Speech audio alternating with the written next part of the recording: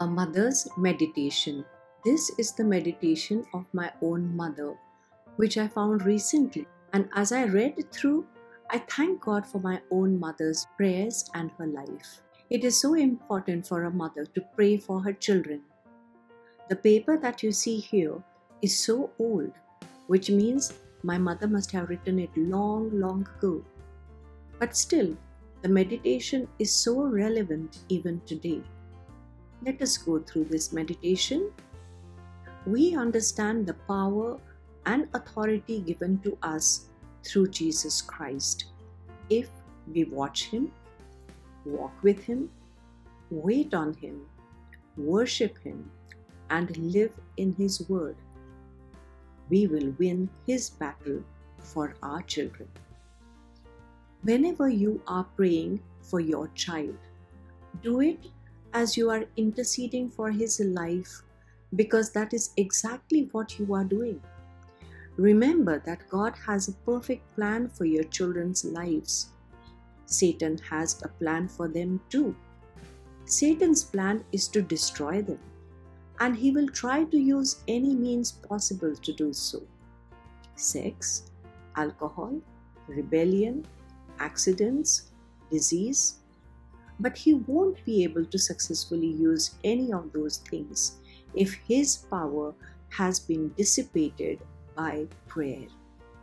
The Bible says, "How can one enter a strong man's house and plunder his goods unless he first bind the strong man?" Matthew 12:29. In other words, we can't have any effect in devil's territory unless we first bind him and forbid him any authority there. Thus, we can also forbid him access to our children's lives.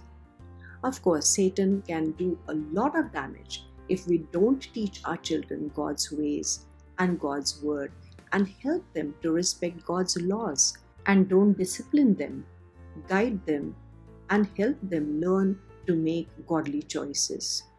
The Bible says, "Train up a child in the way he should go, and when he is old, he will not depart from it."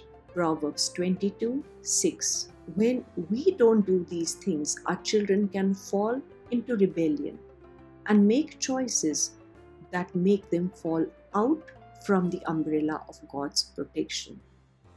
Prayer and proper instruction in the ways and words of God will make sure that this does not happen and that God's plan succeeds, not the devil's. The Bible says, "Resist the devil and he will flee from you."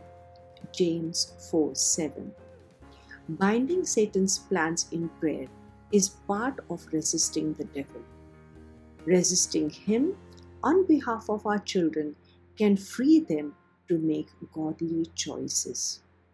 I found this meditation of my mother very useful and helpful as I pray not only for my children, but also for all the children in general daily.